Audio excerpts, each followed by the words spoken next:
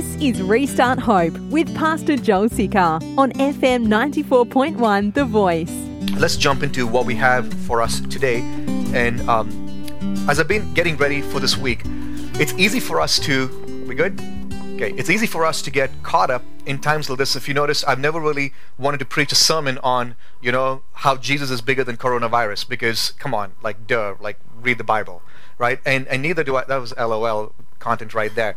But and neither do I want to preach on how faith is bigger than fear, and which I think is necessary. Just not what God's calling me to. And I don't really feel like God's calling us to dwell on those mountains that we were singing about earlier, knowing that God is able to crush those mountains. I don't think God wants, at least God's not calling me to dwell on, oh, woe is me, look at me, I'm such a victim, like, oh my gosh, this is terrible, these are hard times. Yes, these are hard times, but what I really believe God's challenging me to do is to thrive in these times of struggles. Please track with me now, okay? It's easy for us, all of us around the world, man, that's insane. All of us around the world are going through struggles right now.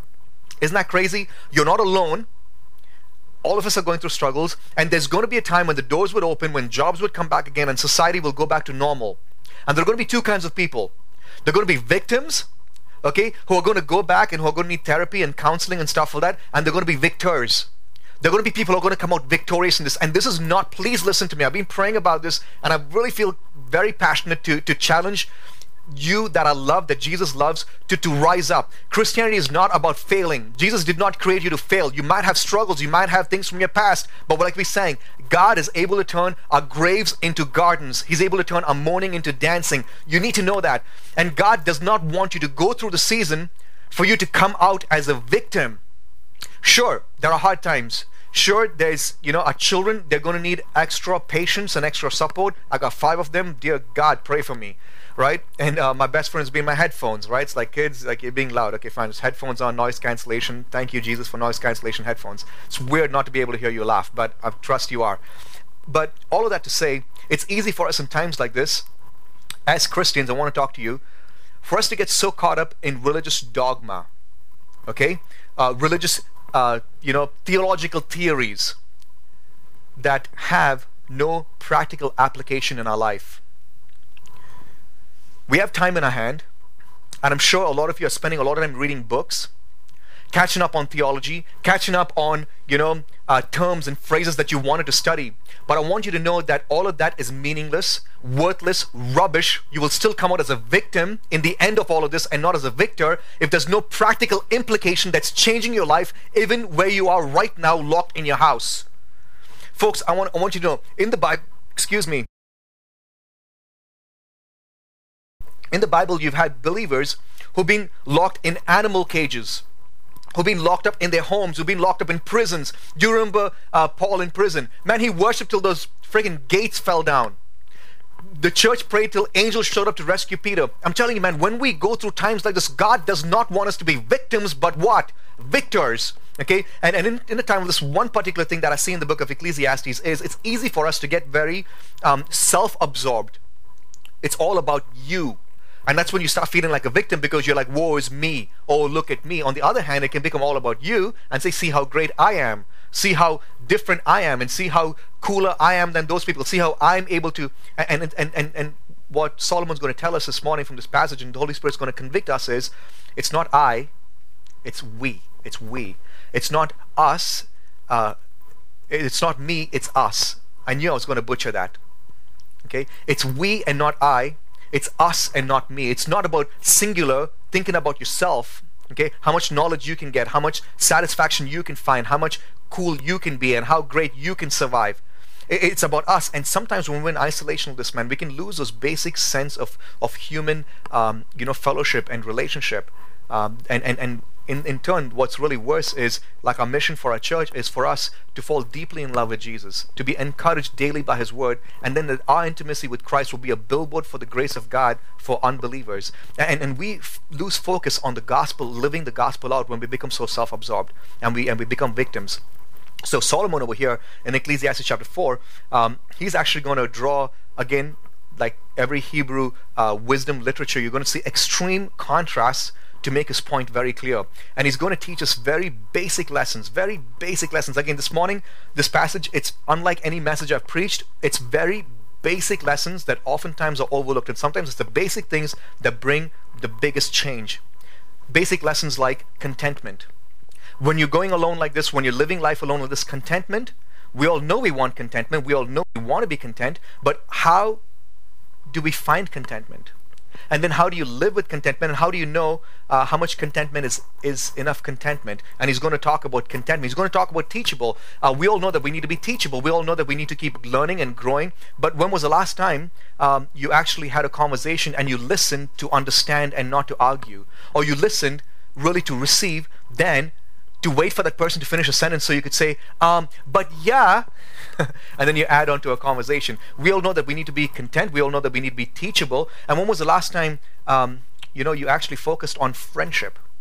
Now, right now, we're all locked up in our homes, and we're unable to keep in touch, in physically with people. And yeah, sure, we have social media and stuff like that, but we all know now it doesn't cut it. It's not the same. But when was the last time we actually thought about someone else than ourselves? We know that the commandment says, love your neighbor as yourself, but when was the last time we actually stopped to ponder the simple truths of contentment, of being able to learn, am I a student, and friendship?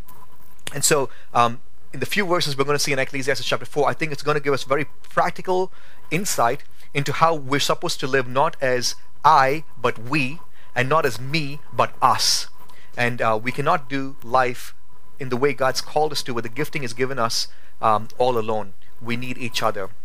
Number one, what Solomon's going to say is contentment has a middle lane. Contentment has a middle lane. See, oftentimes, actually, well, let me make this a little more relatable for those of us who might be watching in different countries, because I never knew there was a middle lane. At least I never saw a middle lane in India growing up. There's no such thing as a middle lane. If you're going and you have to take a turn, use your mad skills, right, to dodge traffic, and like all your video game practice, like woo, woo, woo, and cows and buffaloes and stuff like that. It was great. It was fantastic. But over here, you have cars going crazy mad speed one way, and then you have cars coming crazy mad speed the other way. And if you want to take a turn, you have, lo and behold, a middle lane, which is kind of crazy. It's kind of like, in between these two crazy movements, and it's almost like a place where there's rest, where there's ease, where there's comfort, where there's safety.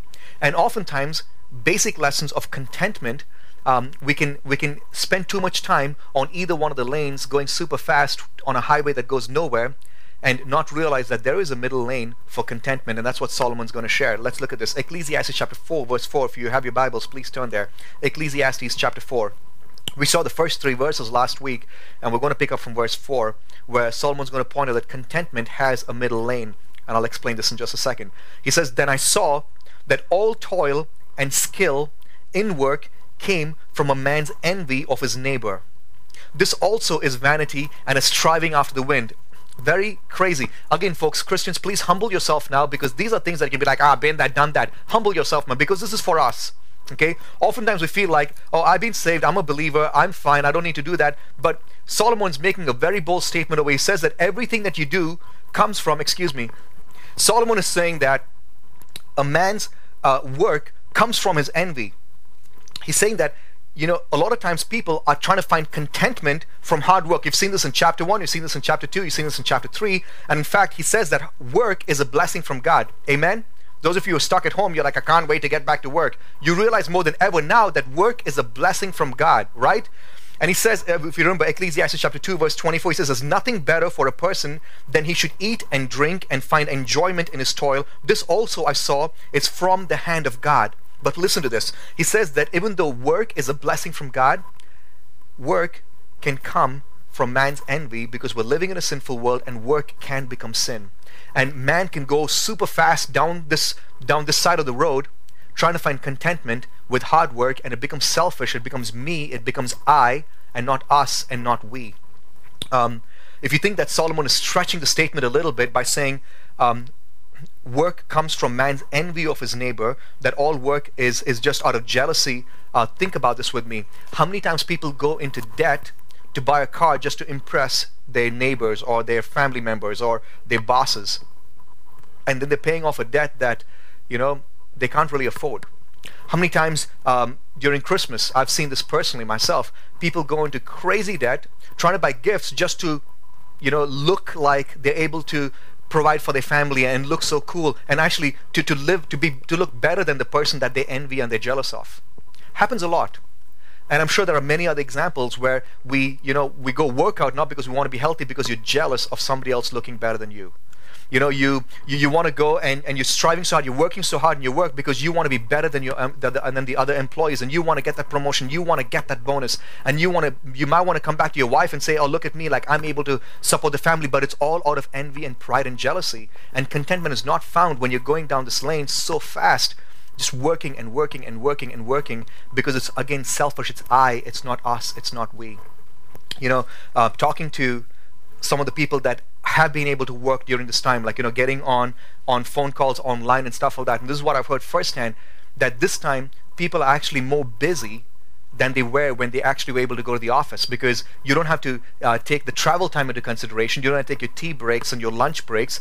It's one meeting after another on the computer, and you're sitting in front of your computer, slop down, eyes droopy, dark circles around your eyes, because you're just working so busy and so hard. And it's quite possible, please listen to me, that you're starting to find contentment in your little hole in your office. And God says that's not how we're supposed to live. If that's the way you're living, when this whole thing comes and when God brings you into a new season, you're going to come out as a victim, not as a victor. Contentment has a middle lane. Let's continue looking at this. Actually, pause. Maybe I'll let you go a little easy on this, but let me be a little transparent and honest with you, okay? As I was studying this, it really made me think about my own life. How hard do I work? And is my work coming out of jealousy and envy? And I'm sharing this with you so that you, as a believer, will examine your own life. Please do. You see, many times as preachers, we can become very competitive. Now, in sports, I'm not very competitive, but when it comes to preaching, I want to bring this word the best that anyone's ever taught. And oftentimes, if I'm not careful, I can spend time in God's word, write a message out because I want to look good. Sure, God is glorified because God can even use a donkey, so God can use a prideful Indian, but I need to be careful that my contentment doesn't come from my hard work. Does that make sense to you? You see, this week we sent money to India as a church because there are people starving in India right now, man.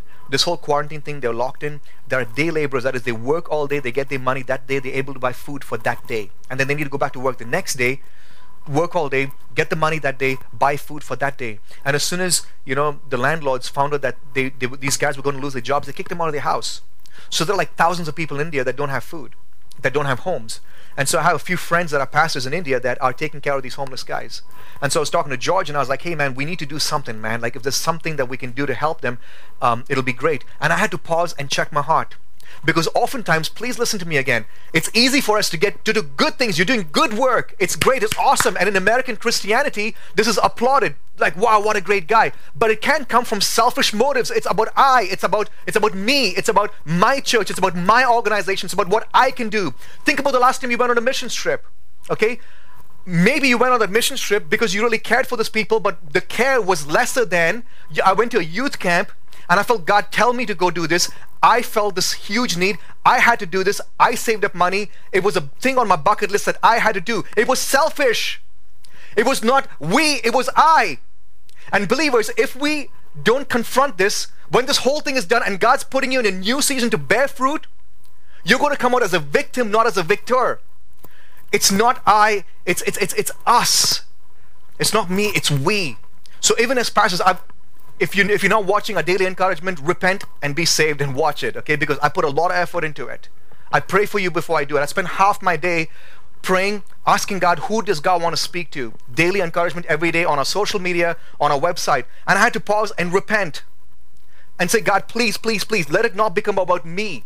Let it not become about me using my talents. Let it not become about me being able to study your word and pray and put content out. I know I'm being very transparent. You might leave the church after this.